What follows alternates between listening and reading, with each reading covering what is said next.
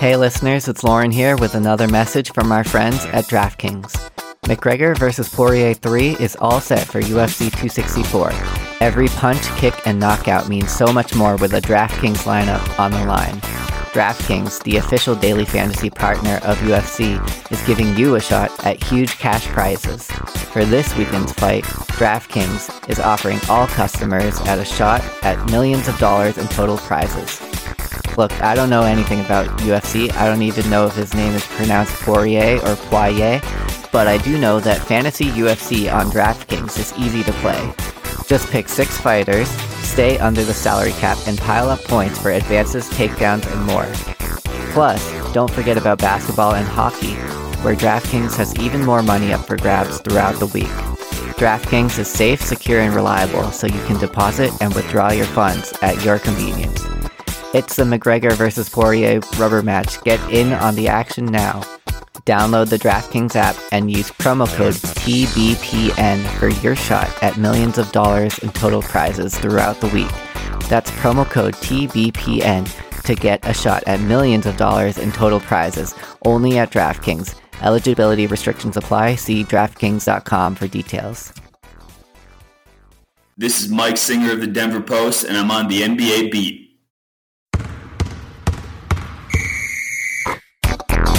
You're listening to the On the NBA Beat podcast, a show packed with nuanced perspectives on the league's most important stories. Portland has 3 timeouts left. The Lakers have 2. Bryant to shot! LeBron James with no regard for human life. Jordan. Oh, a spectacular move by Michael Jordan. And now, your hosts, Lauren Lee Chen and the twins, Aaron and Joshua Fishman.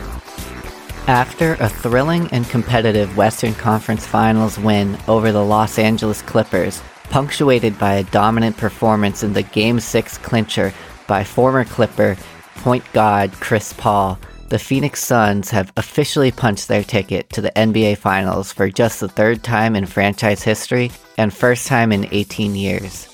Just as the regular season ended, we brought Greg Esposito, aka Espo, onto the show to discuss what he termed the Phoenix Suns' Cinderella story of a season.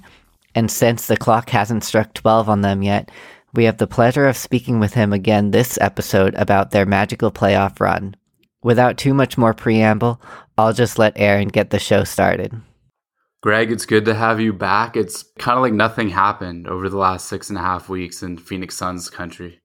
Oh, yeah, nothing at all. It's been quite boring. I have read a bunch of books and really just no basketball to talk about whatsoever. We're a little starved for content, but we'll just get going. Last time you told us, I hope that the entire NBA gets to see and witness that evolution in the playoffs with regard to Devin Booker. The entire NBA did, especially after an excellent first 2 rounds and a Western Conference Finals Game 1 for the ages.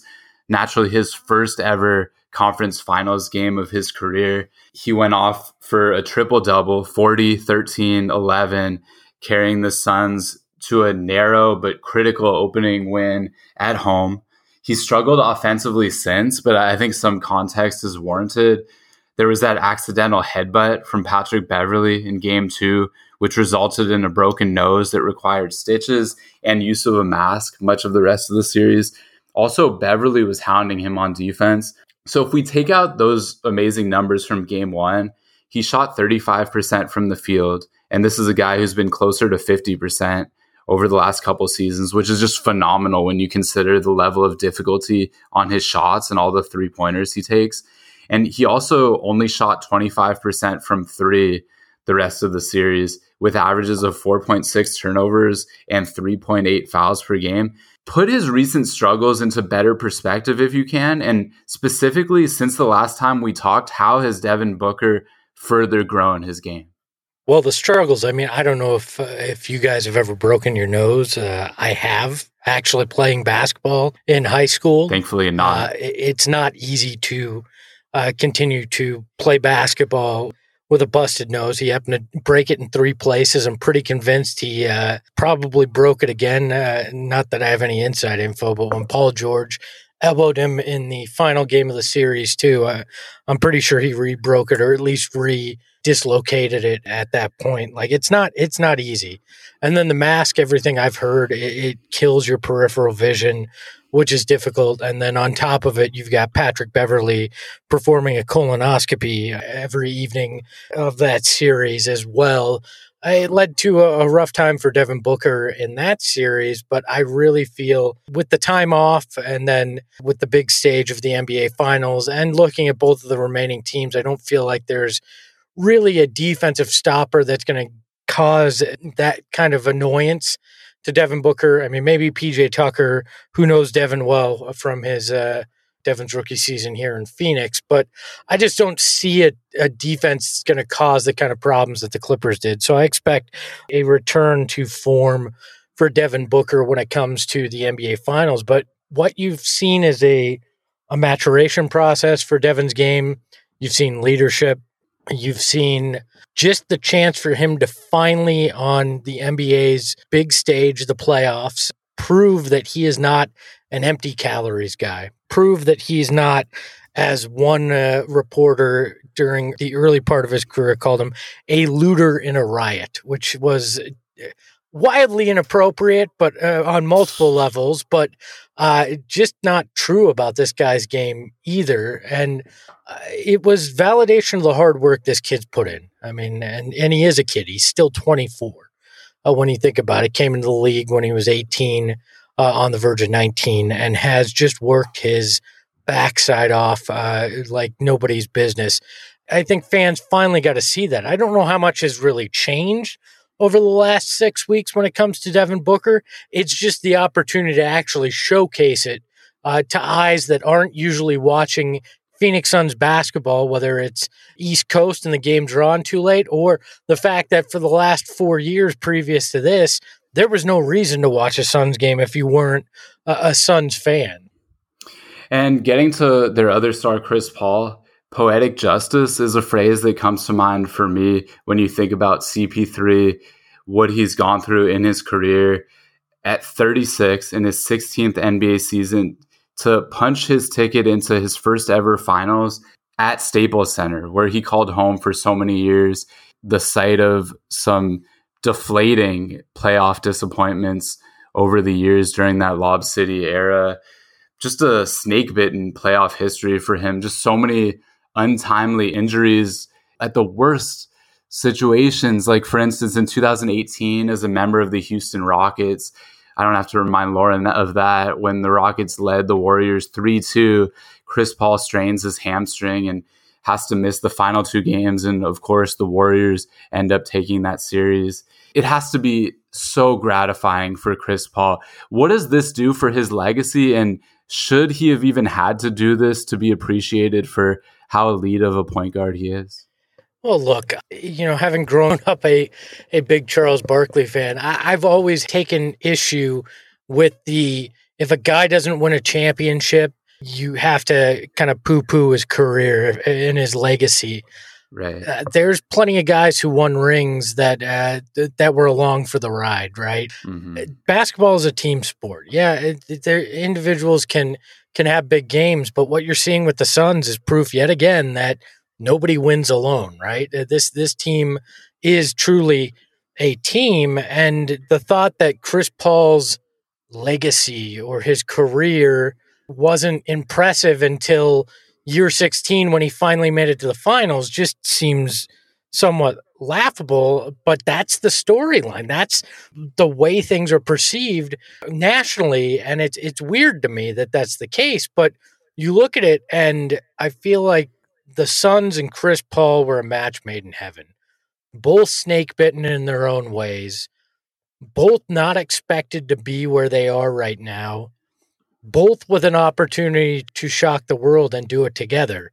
That is the microcosm of what this year's been. Is people thought, is Chris Paul washed? On our show, the Sun Solar Panel, we had a guest on that said he's not in the bathtub, but he's got one leg in there, right? Like that he's washed. And this was before the season. It's like, Okay, and a lot of people looked at the Suns and are like, well, yeah, great, you got Chris Paul. You'll be an 8th seed, and you'll be out in the first round. Congratulations. Well, they're both exceeding expectations in every way this year, and they're 4 wins away from hoisting the Larry O'Brien trophy. Chris Paul deserves all the credit for that because he's come in and he's helped show these guys, the Devin Bookers of the world and everybody else, the DeAndre Aytons, etc., how to play like a professional, how to come in and work. And we hear, oh, people don't like Chris Paul. People around the league don't like him. He's not a good teammate. No, he's a good teammate if you're willing to be taught. If you're a superstar that does not want to learn, does not want to be guided, does not want to be molded, you're not going to get along with Chris Paul. But this team was young, hungry, and wanting to learn, and that's why it's worked so well here. Yeah, it's hard not to be thrilled for him and what he's accomplished, unless you're one of those people who's been saying he's overrated, he's never going to get to the finals or whatever. But we don't need to worry about those people for now. It's a well-deserved finals appearance for him, and he's going to hope to go all the way. We'll get into that more, but more on his Herculean effort in that Game 6 clincher. 41 points, 8 assists, no turnovers, 4 rebounds, 3 steals, 16 of 24 from the floor, 7 of 8 from 3.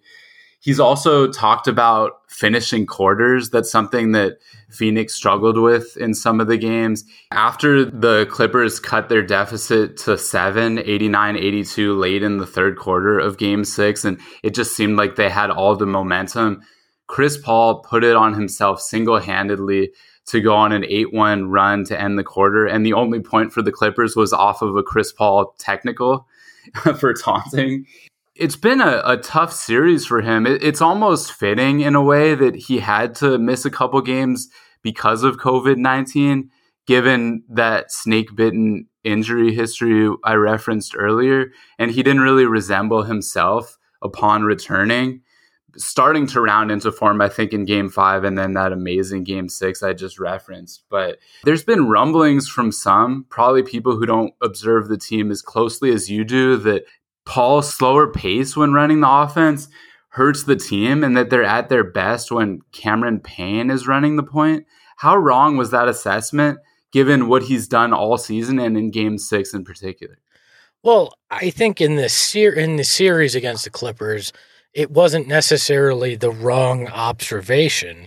The Suns had more success offensively when they moved faster. And if you look at Game 6, even Chris Paul ran the offense faster than he tended to, because it didn't give the Clippers time to get in that half-court set, to body up, to muck up the game, which was basically Tyronn Lue's game plan, and that was to just muck things up, to make it physical, make it slow, make it tough to get DeAndre Ayton the ball, those kind of things. The Phoenix Suns, make no doubt about it, are a significantly better team when Chris Paul is on the court. It's a lazy observation to say that otherwise, if you weren't just talking about very specifically that series and moving faster. But Chris Paul adapts his game to what's necessary when it's necessary, and he did that in Game 6 and did it well. But your point about injuries, obviously the COVID, but what we found out after Game 6 during the post-game interviews is Chris Paul actually has torn ligaments in his right hand. It happened. How do you go 7 3. for 8 from 3 with torn ligaments in your hand? It's his shooting hand too? Yeah, it's his shooting hand, and it happened in Game 3, I believe, when Paul George hacked down on him and hit him in the hand. He said he had an MRI earlier in the day in Game 6 to understand what was going on in his hand, but that's a testament to this guy. He came back from COVID, has torn ligaments, still found a way to drop 41-8 with 0 turnovers in a deciding game to send him to the finals, right? This is a guy that's hungry, that's determined, and that is ready to make that leap to be a champion.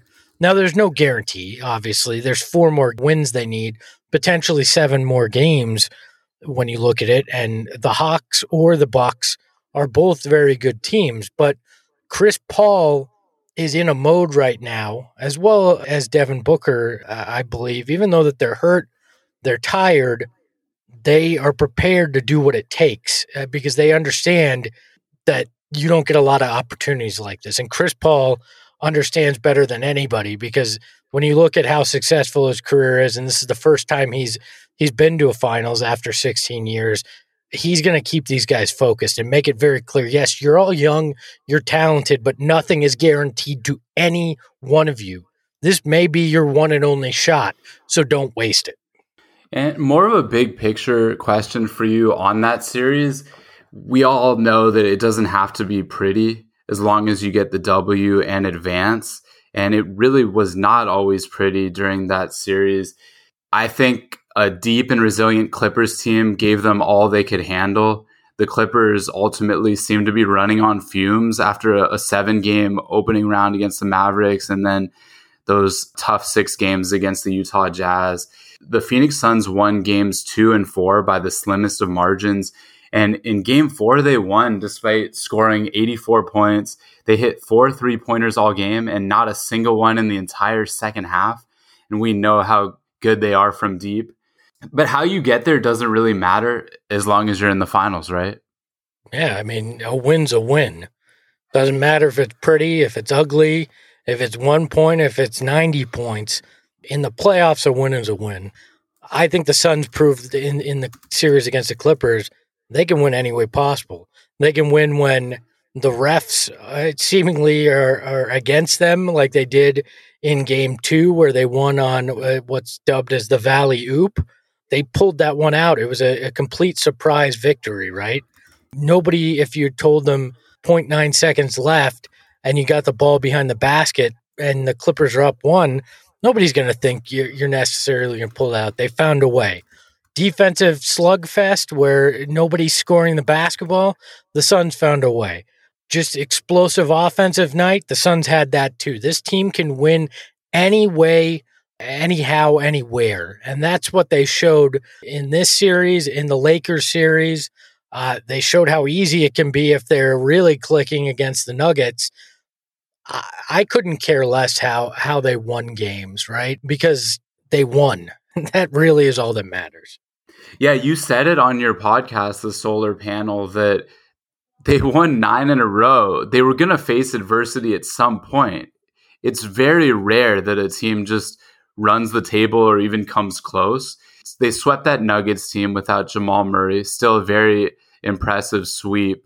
And then they won those first 2 games narrowly, and Ty Lue adjusted as expected. The Clippers were a good team. They got to the conference finals for a reason, and you have to punch back. You're going to take some blows if you want to get to the finals. It would be shocking to expect them to just waltz into the finals just so easily.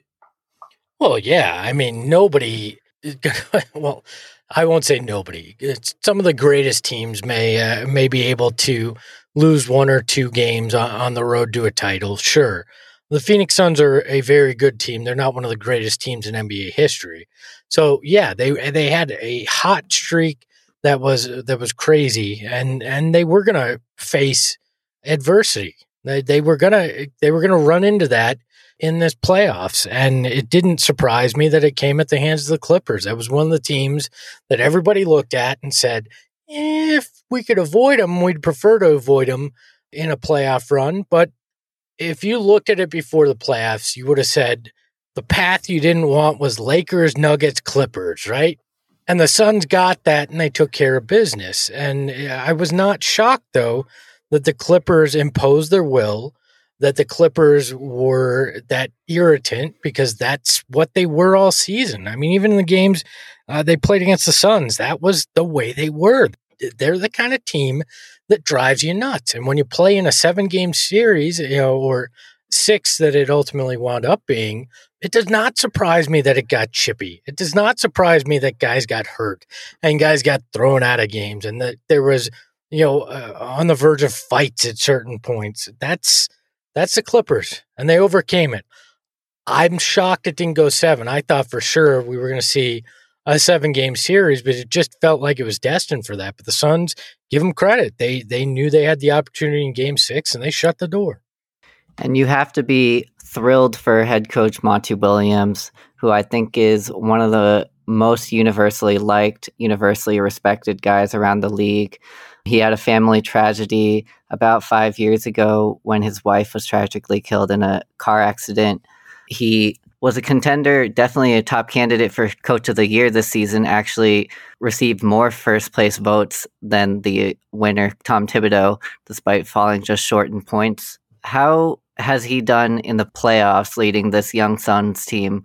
Monty's been unbelievable in this playoffs in this entire year. There is not a better human being, a better teacher, a better man that I've seen in the NBA in leading other men. Again, very much like CP3, he's the right guy for this team. I'm not sure if he had chosen the Lakers over the Suns like he had the option a few years ago, if his success would have been as well with a LeBron and an AD. Monty Williams is helping mold this young Suns roster in multiple ways on and off the court. And I think that's such a big factor to why he's been successful here, is because these guys, again, were looking to be taught. We're looking to be shown how to be true professionals. And Monty Williams has done that unbelievably well. There's been a couple pieces written, one by the great Gina Mizell over at Suns.com, talking about these Montyisms. You know, everything you want is on the other side of hard. Don't get happy on the farm. Some people would think they're cheesy, and others look at it and go, these are the kind of things that keep this group grounded.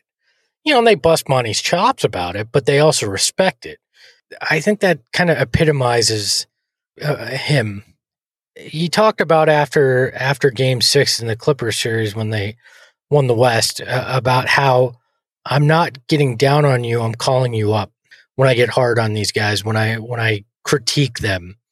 And I don't know that works with a lot of veteran guys, but the Suns have the right mix that it played just perfectly. And the relationship between Monty Williams and CP3 that was forged in New Orleans and reblossomed here in Phoenix is the perfect on the court leader, off the court leader mix that has transformed this franchise in every way, and not only in its play on the court, but their approach to the game off of it. And especially in this most recent series against the Clippers, the grinded out, really slimmest of margins, as we talked about, his coaching was put to the test. What did you see from him in this series specifically that was able to lead the Suns to prevail over the Clippers? His approach, just his demeanor, wouldn't let these guys panic. You could see that. I mean, it would have been real easy after Game 5, and how close some of those first 4 games were, to get in their heads and go, oh no, this might not go well. Right? The Clippers have all the momentum. And instead, he came out and he said, we didn't come out with the right energy. I mean, he was very blunt about it. And he had these guys prepared in Game 6 with a brilliant game plan, brilliant adjustments, and with the right energy and attitude. I don't know that every coach would have kept that group that has very little experience. I mean, none of these guys outside of Jay Crowder and CP3 had been to the playoffs, outside of a couple fringe guys, but none of the core guys had even been to the playoffs, let alone deep in the playoffs. And it didn't matter. He kept these guys focused. He adjusted his game plan. He looked at things like playing Abdel Nader and went, I made a mistake there. I need to go back to Torrey Craig. I need to play him major minutes. I need to have him on Paul George. I mean, Game 6 was masterful by him in the way he adjusted and in having his guys prepared to come out and play. What do you say to the people who want to put an asterisk next to the Suns' finals appearance, given that, you know, it's a shortened season with a lot of injuries? When they played the Lakers in the first round, there was an injured Anthony Davis, no Jamal Murray in the second round, and then no Kawhi Leonard playing for the Clippers.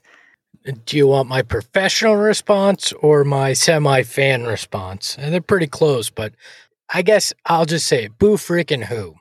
There's no asterisk. Does Toronto have an asterisk because because Golden State was hurt. No, people don't think about that. They just go, oh, Toronto was the champions that year. Last year, because it was played in a bubble. Do Lakers have an asterisk? No, they pound their chest just like anybody. There are injuries. There are things that happen. There's different things that stand in teams' ways. It doesn't mean, oh, no, there's an asterisk. No, the Suns have beaten everybody that they've faced. Hands down, they've done what they've been asked to do. They can't control who's there. And, Chris Paul had his shoulder injured against the Lakers, was out with COVID. Devin Booker has a broken nose. Things happen, and things have happened to the Suns. And in the past, the Suns over the last 50 plus years have been one of the most unlucky franchises in NBA history. I could not care less what the path was to get to a title. If they lift the Larry O'Brien trophy, they did what they were asked to do. They did what was in front of them, and that's all any champion ever has to do to win a league. Yeah, I agree with you. Every season, there's some key injuries that seem to play a factor, so there's no asterisk on any championship, on any finals appearance.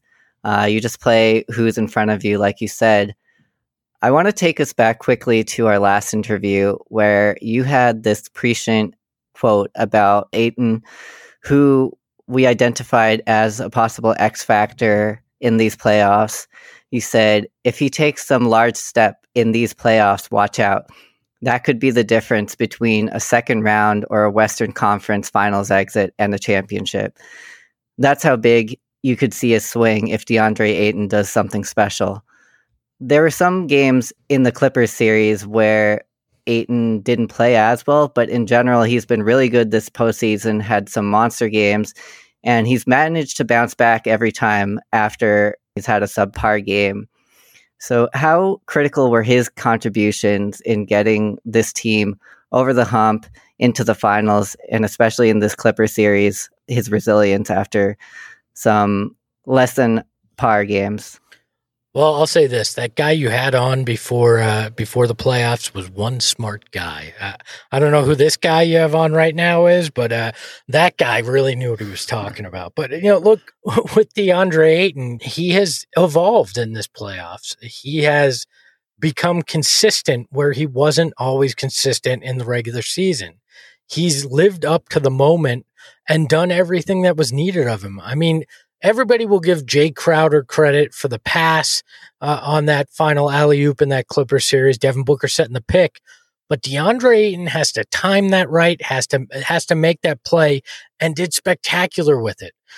He's been the defensive stalwart that this team needs to keep things afloat. I mean, that low-scoring affair against the Clippers, DeAndre Ayton was a reason why the Suns' defense was so suffocating in that fourth quarter, why they were able to pull out a game that looked like it was a early 2000s kind of basketball game, the thing before offense was rediscovered in the league. DeAndre Ayton has proven that he is a max player in this league, this playoffs, which many people would not have said 2 months ago. DeAndre Ayton has blossomed, and it's been fun to watch here. And the reality is, the things he does best aren't the things that show up on the stat line. It's his ability to switch. It's his ability to defend at the rim. It's his ability to communicate on that defensive end and set his other teammates up for success. It's his ability to reposition guys. I mean, if you watch, there's times that he'll actually push a teammate in the right direction where they're supposed to go defensively. It's his ability on the boards to get in position. If he can't grab it, tip it to the right place, make the right move. DeAndre Ayton does the little things, and it's all come together in this playoff run. And he's the fastest number one pick, I believe, in the last 30 years to make it to the finals. I mean, that's pretty impressive what he's been able to do. He's taken his fair share of grief from Suns fans. He has taken a verbal beating from national media saying, how could you take that guy number one with, 77 in Dallas over there, Luka Doncic, you could have had him. Look, DeAndre Ayton is a special, special basketball player, and people are getting a front row seat for it here in this playoffs. You've mentioned that iconic lob play to end game 2 a couple times already. Anything else you'd want to talk about that, what you were going through as someone who follows the team as a fan during that huge moment? That is one of the most surreal playoff moments I can remember as a Suns fan. There's been a handful of them. Barkley's jumper over David Robinson to beat them in the Western semis in 93. Rex Chapman with that crazy 3-point leg kick against the Supersonics in 97. KJ over Hakeem, a dunk. You know, there's a Gar Hurd in 76. I wasn't alive for that one, but I've seen it since. But this play is an all-timer. I mean, you look at it, and the angle that Jay Crowder has to throw that ball in is insane. He misses, he barely gets it past the backboard if you rewatch the angle from behind him. Devin Booker, with a broken nose, decides, I'm not going to take this final shot. I'm okay with that. Instead of pulling a Scottie Pippen and crying about it, he goes, I'm going to set the pick that actually frees up DeAndre Ayton to do it. Oh, and I'm going to do it against Zubac, who's like twice my size, and I'm going to be all right with that. And then DeAndre Ayton timing that jump perfectly. And Monty Williams to have the guts, to call that in that situation, it was unbelievable. And what made it really awesome was my wife and daughter had been out, and they were driving home, and my wife heard the call. My daughter's 4, so this has been kind of the first time she's really been into basketball. And they rush in right to see the end of it. And my daughter was just as excited as I was for it. And that is the kind of thing that makes a fan for life. It's those kind of moments that solidify it. And that's what made it so cool for me was I knew there was a generation like my daughter and a little older than my daughter that were like me during the 93 run, that will be seared in their memory forever. That may be the moment that they just decided, I'm going to love basketball irrationally well into my 30s and 40s and 50s because I saw something that was unbelievable in the moment. And that's why we all watch sports, and that's what I loved so much about that play. And the other guy in the front of that play, Jay Crowder, he had a streaky series, but he turned it on when needed. 19 points in the series clincher, which included some huge threes. In games 2 through 5, he struggled a bit on the box score, but was still making some good contributions for the team. The lob that we've talked about, of course. This is his second straight finals appearance. How much does a guy like Jay Crowder mean to the Suns? Oh, he's huge. I mean, he's one of those guys that is a defensive stalwart, can hit those big shots. Yes, he's streaky as all get out. If you look at the Lakers series and the Clippers series, he's all over the place. And that was kind of the case with the shooting all season long. And you're all right with that because he's also a verbal leader, an emotional leader, makes the right plays like we saw with that pass. You just hope when it comes to the finals that he's hot, at least for part of it, and he doesn't go into one of his shooting slumps. But he's been immense for the growth and the change of this team. And the fact that he was a guy that Chris Paul, and Jay was talking about this not too long ago, that Chris Paul called when he decided to go to Phoenix, said, you got to come here with me. Like, you have to. And everybody looked at him like he was crazy. And I guess he's the one that gets the last laugh as he's in his second finals in as many years. The Cams, Payne and Johnson, were huge, again, in such a hotly contested series.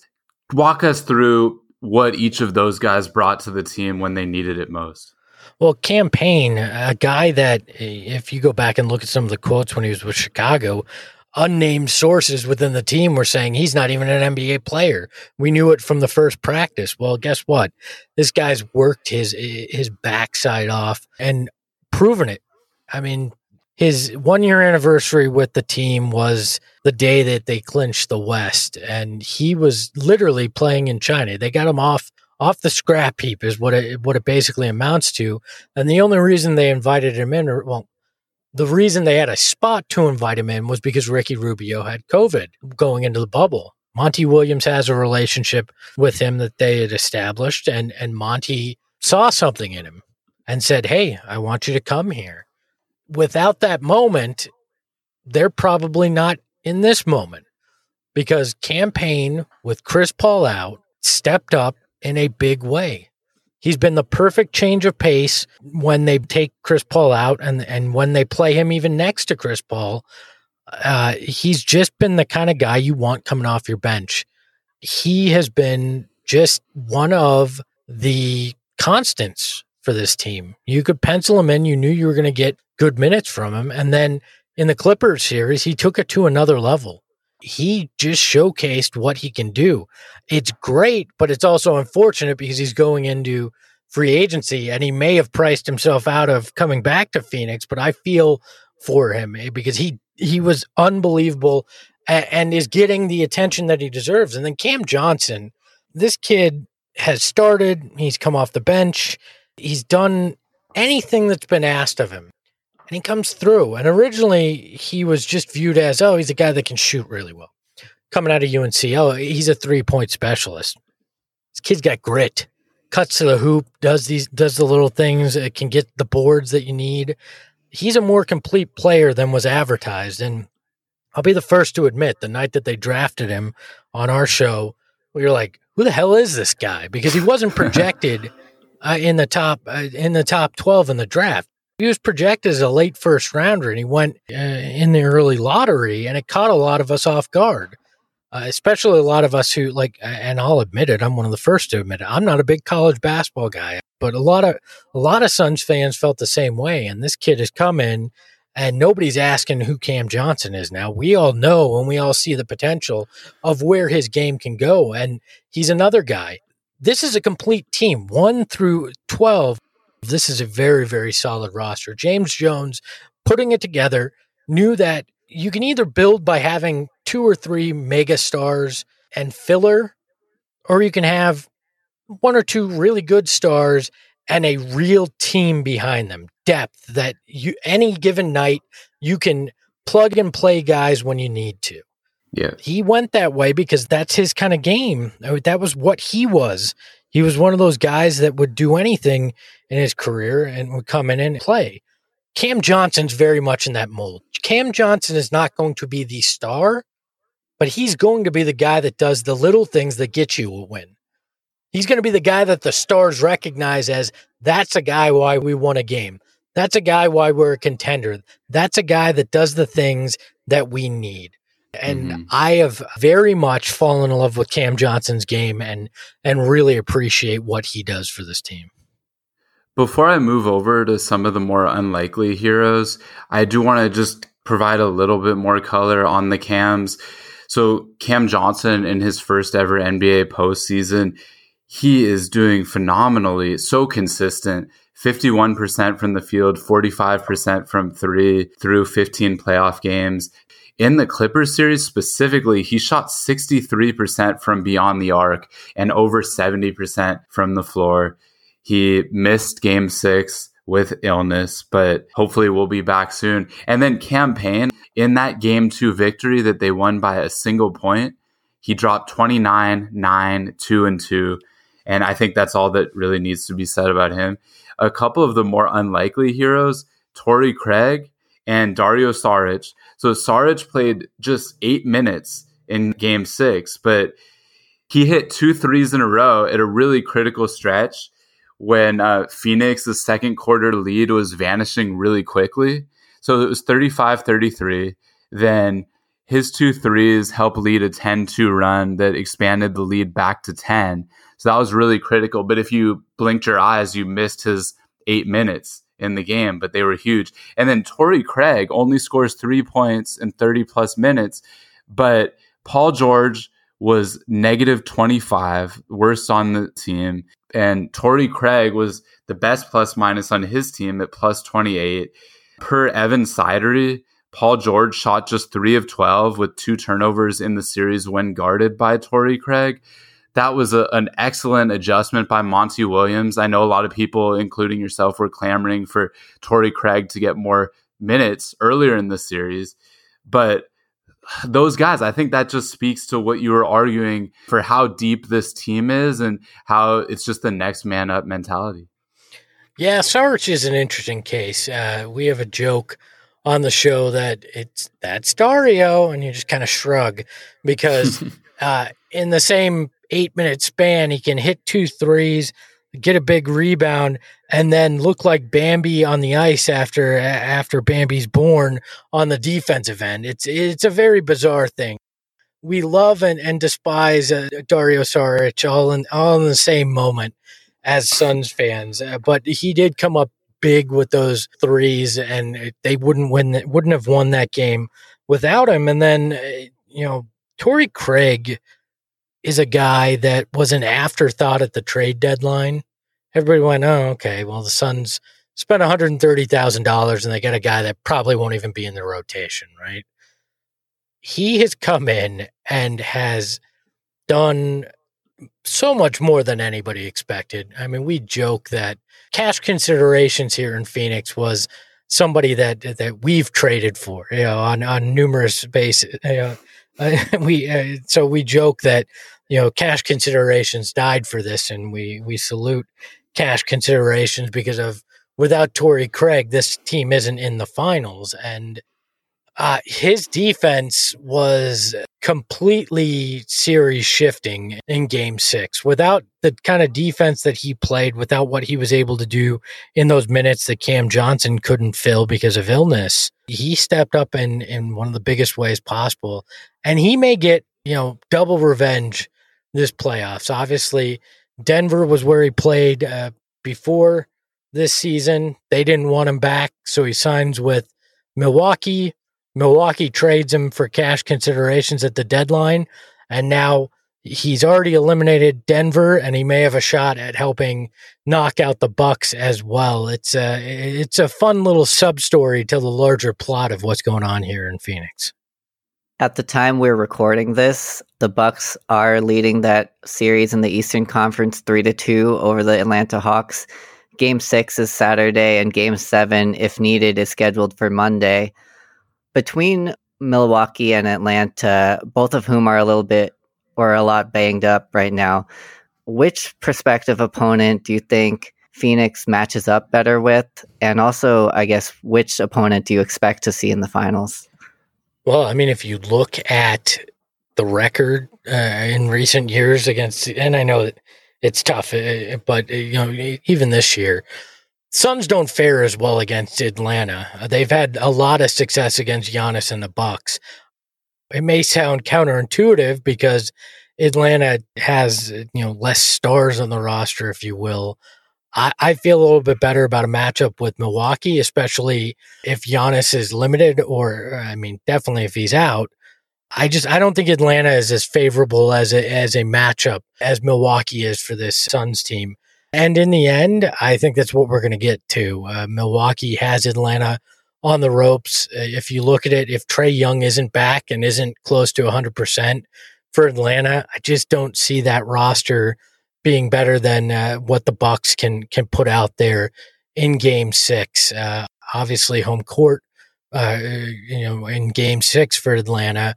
But in the end, Milwaukee gets to go home for a Game 7, even if they lose on Saturday. So I tend to think it's going to be Milwaukee-Phoenix, which is a battle of the two teams that came into the league in 1968, a battle of two teams that fought it out for the coin toss for Lou Alcindor, obviously Kareem Abdul-Jabbar later on. And that moment is what Suns fans look at as what the, quote unquote, the curse in Phoenix was, and that would have changed the landscape of the NBA if Kareem had wound up in Phoenix.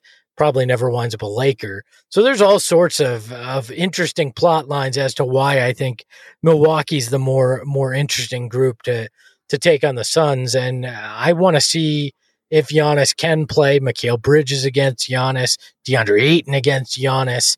Earlier in this year, Giannis had a chance to hit a game winner against the Suns and missed it.